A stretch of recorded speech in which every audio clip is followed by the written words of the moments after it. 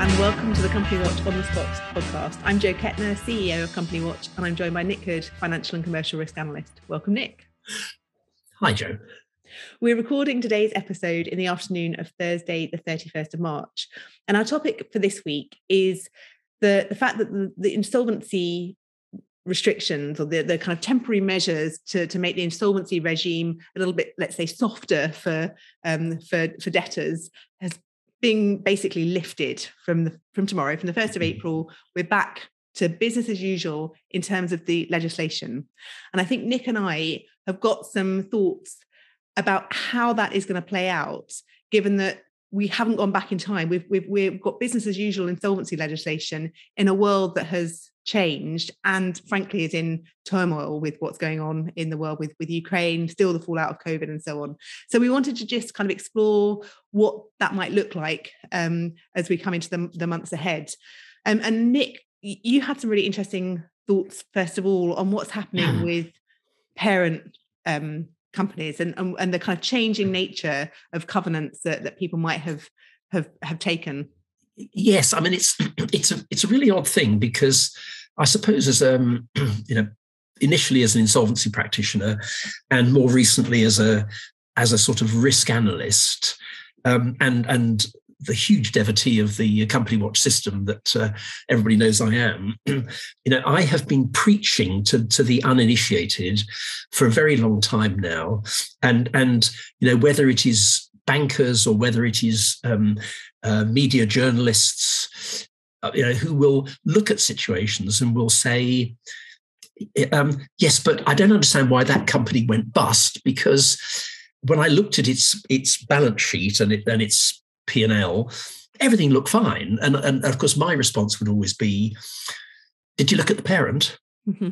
Because often the problems are lurking away. And I can think of some classic examples of businesses that, particularly retailers, where the OpCo looked wonderful and the parent company was the biggest heap of took you've ever seen, and you would never expose yourself to risk in that situation. But I suppose the bottom line of what I've been prompted by Jo about one particular case, I've been looking around, is really to suggest to everybody that there's more to the parent company covenant in risk terms now than its balance sheets and its finances. And we've got a number of examples where you've got parent companies walking away from subsidiaries in situations where you might not necessarily expect it to be happening. And what Jo and I are grasping for is whether the reason for this is that, as Jo said, we're now suddenly back to, okay, guys, forget everything that happened in the last 2 years with you can't wind companies up and you can't enforce rent arrear on tenants. The answer is that the world is not the same as it was 2 years ago when the government halted the insolvency process for all practical purposes. And the one that prompted us to ask the question was something that got a little bit of publicity recently, a company called SunGard, where the US parent appears to have simply walked away from it. I mean, it wasn't, the operating subsidiary here was not particularly starry. It had an H score of 17 on its December 2020 accounts, but the US parent company has simply declined to support it, and it's gone into administration. And it's interesting the timing of this, isn't it, as well? Because it's, the press reports are about this being landlord debt. And we talked about this a number of times, that that protected part of the landlord rent arrears is only for those periods where companies are shut down, and otherwise it's all enforceable again. So that kind of sense that parent companies are not necessarily standing behind obligations and allowing a process to happen to kind of sort all this out, I think is, we've warned against that, and we're starting to see it happen. And so I went looking around, and you begin to see a pattern. And some of these are fairly well in the public domain, some of them a bit less in the public domain. But you get examples like TM Lewin, the men's outfitters. They who provided suits and sharp ties to people in office workers in cities from hundreds of outlets. I mean, it fell over in June 2020 and was rescued by a US outfit called Talk Brands. And this month, they walked away. They just left it and said clearly, and it's down to every parent, to take a decision. Are they going to throw good money after bad? But this seemed a sort of spectacularly opportunistic decision by a parent company to simply say, we don't like the look of we've slimmed it down, we've sweated the assets, we've done all the things that we normally do, and there's still no future for it, and they've walked away. Kenton Kerwin, another founded in 1926, very much a heritage men's outfitters, Chinese parent company, got its own problems, very much got its own problems.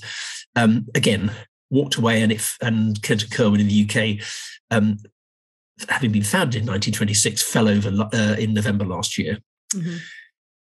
I found another one which was interesting, and again, this goes to the whole point about where is the covenant in the corporate structure? This is a company called Kessler's, 20 million turnover retail display company. This one's even older, was founded in 1888. Wow. Failed in December, and all the press coverage talked about it having about a parent company that was a UK company. I don't think its balance sheet was much prettier than the sub. But if you look closer at the structure, the ultimate parent company is an overseas company filing accounts in the UK. It's clearly a private equity setup, and I couldn't find where the company was registered. So it's an overseas company. I don't even know where the ultimate parent company is registered. It's really interesting. I mean, that's an interesting thing to be aware of, isn't it? If you can't actually find, because we looked kind of briefly before this, before we started recording, and in the accounts where you'd normally expect to find the kind of controlling party notes, just saying it's a UK company, it registered in the UK, but of course it's not actually, it's the overseas company. But I couldn't find any trace in any of the accounts or any of the documents at Companies House as to where the company actually is registered. I mean, my guess is it's probably in Jersey or maybe the Cayman Islands, but don't know. But again, the parent company has precisely £1 million in its balance sheet, which is the contributions made by the private equity members above it. So where's the covenant? Was it the UK holding company? Because if it was, that's one judgment of risk. If it's the ultimate parent company, the private equity setup, that's another judgment of risk. So I think that's something that everybody needs to be aware of. And then, sort of my last example of this before we get on to other stuff. Just think about Corbyn and King. For those who love their upmarket dining and have enjoyed the eating at the Wolsey next to the Ritz, highly successful restaurant group. Of course, it was affected by the pandemic, but you have two different stories here. You have the managers of the operating companies, who were the original founders of the business, saying everything's fine, cash flow is fine. And you've got the parent company, which is a major hotel chain in Thailand, flexing its muscles in a clear dispute with the OpCo directors and forcing some of the most successful and high-profile restaurants in London into administration to settle what was effectively an internal dispute.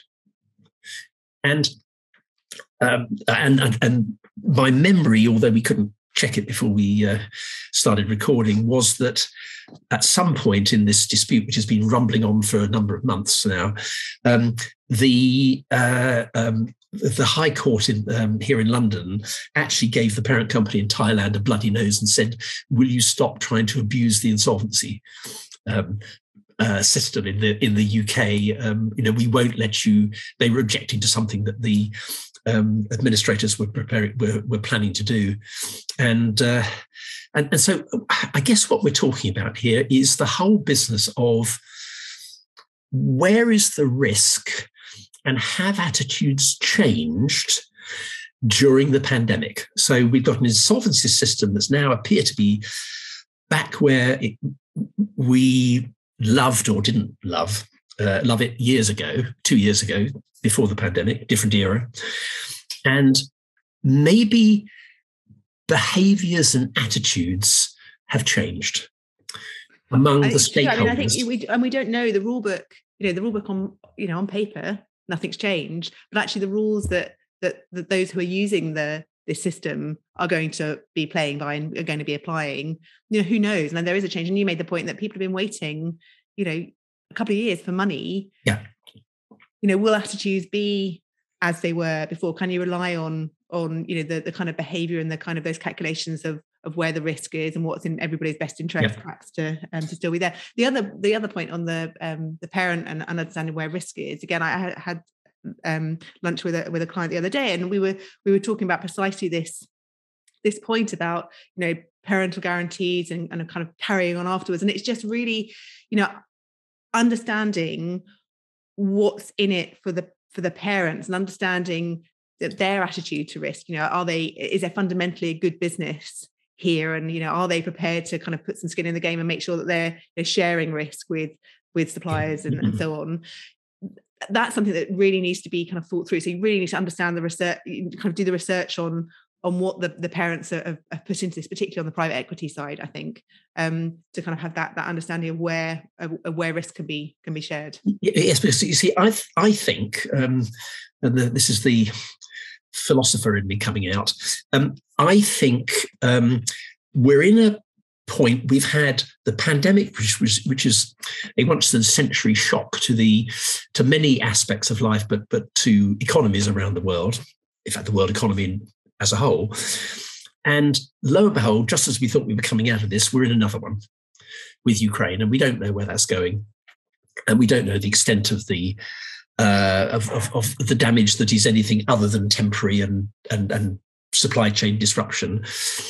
And I think we may have this moment in time where those people whose job it is to take decisions on risk, how much risk they'll take on, maybe they're thinking differently now, because as I put to you slightly irreverently beforehand, Joe, frankly, there are an awful lot of balls in the air at the moment. And it could be that people like, SunGard's parent company, or the hotel group in Thailand, or the private equity people behind Kessler's are simply saying, do you know what? I'm really not interested in supporting this. I don't care if I'm going to lose money. The answer is I've got other things to worry about, bigger things to worry about.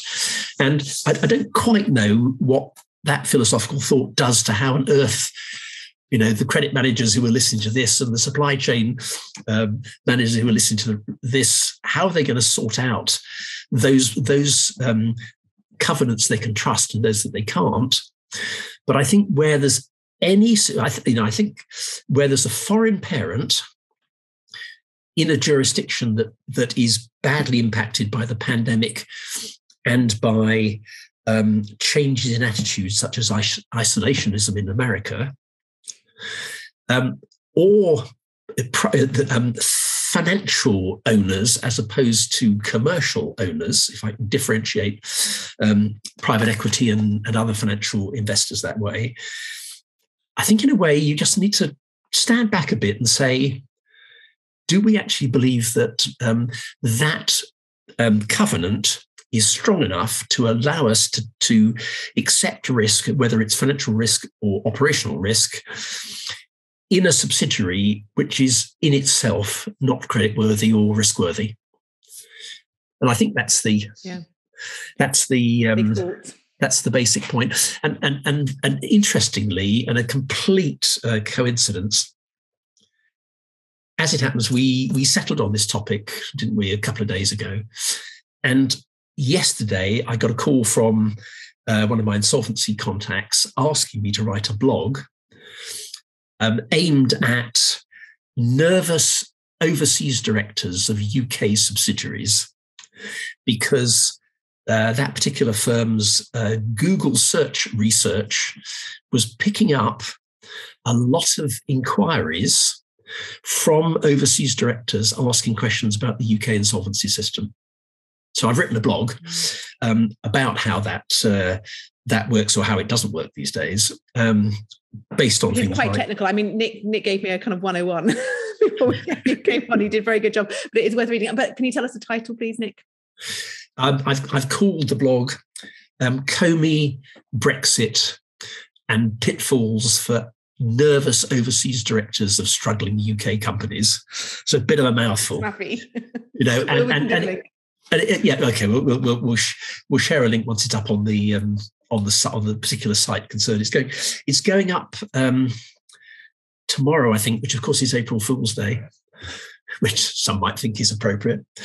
So I think that's in a way we've gone all around the houses here, but I think it's just this is all a reminder that things are not as they were, and the assumptions upon which risk assessment had been based, first of all before the pandemic, during the pandemic, and now, I think things have changed.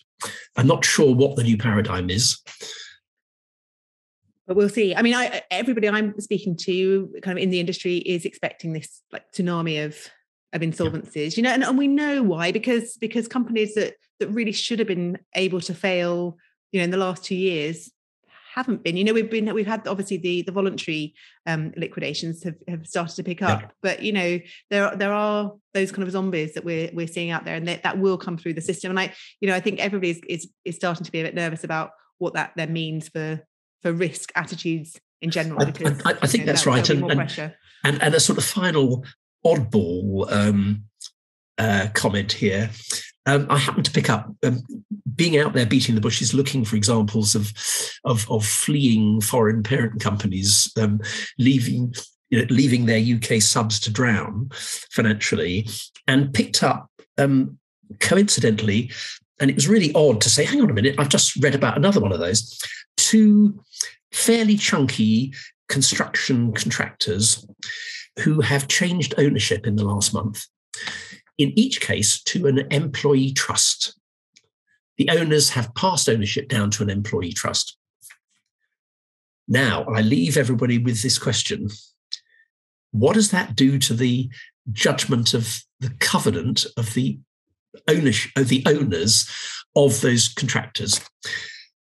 What does it say about the ability of the new owners to put money in, to share risk, to put skin in the game, to use that phrase? What does it say about that? Is it a better risk? Because my reading is that employee-owned businesses are inherently more conservative and more cautious for all sorts of reasons that we don't have time to go into, and they're more risk averse. So is that good news because they're being cautiously run, or is it bad news because they won't develop in the same way, and they won't take the opportunities, and absolutely, they won't borrow money to expand, rather, and so it's another point about this whole thing about covenants. What's the covenant? Can you trust it? Is it good for you? Is it bad for you? Do you need to be more careful? I think that's a very good way of summing up our discussion so far. So thank you very much, Nick. Thanks to everybody for listening. Until next time, goodbye. Bye.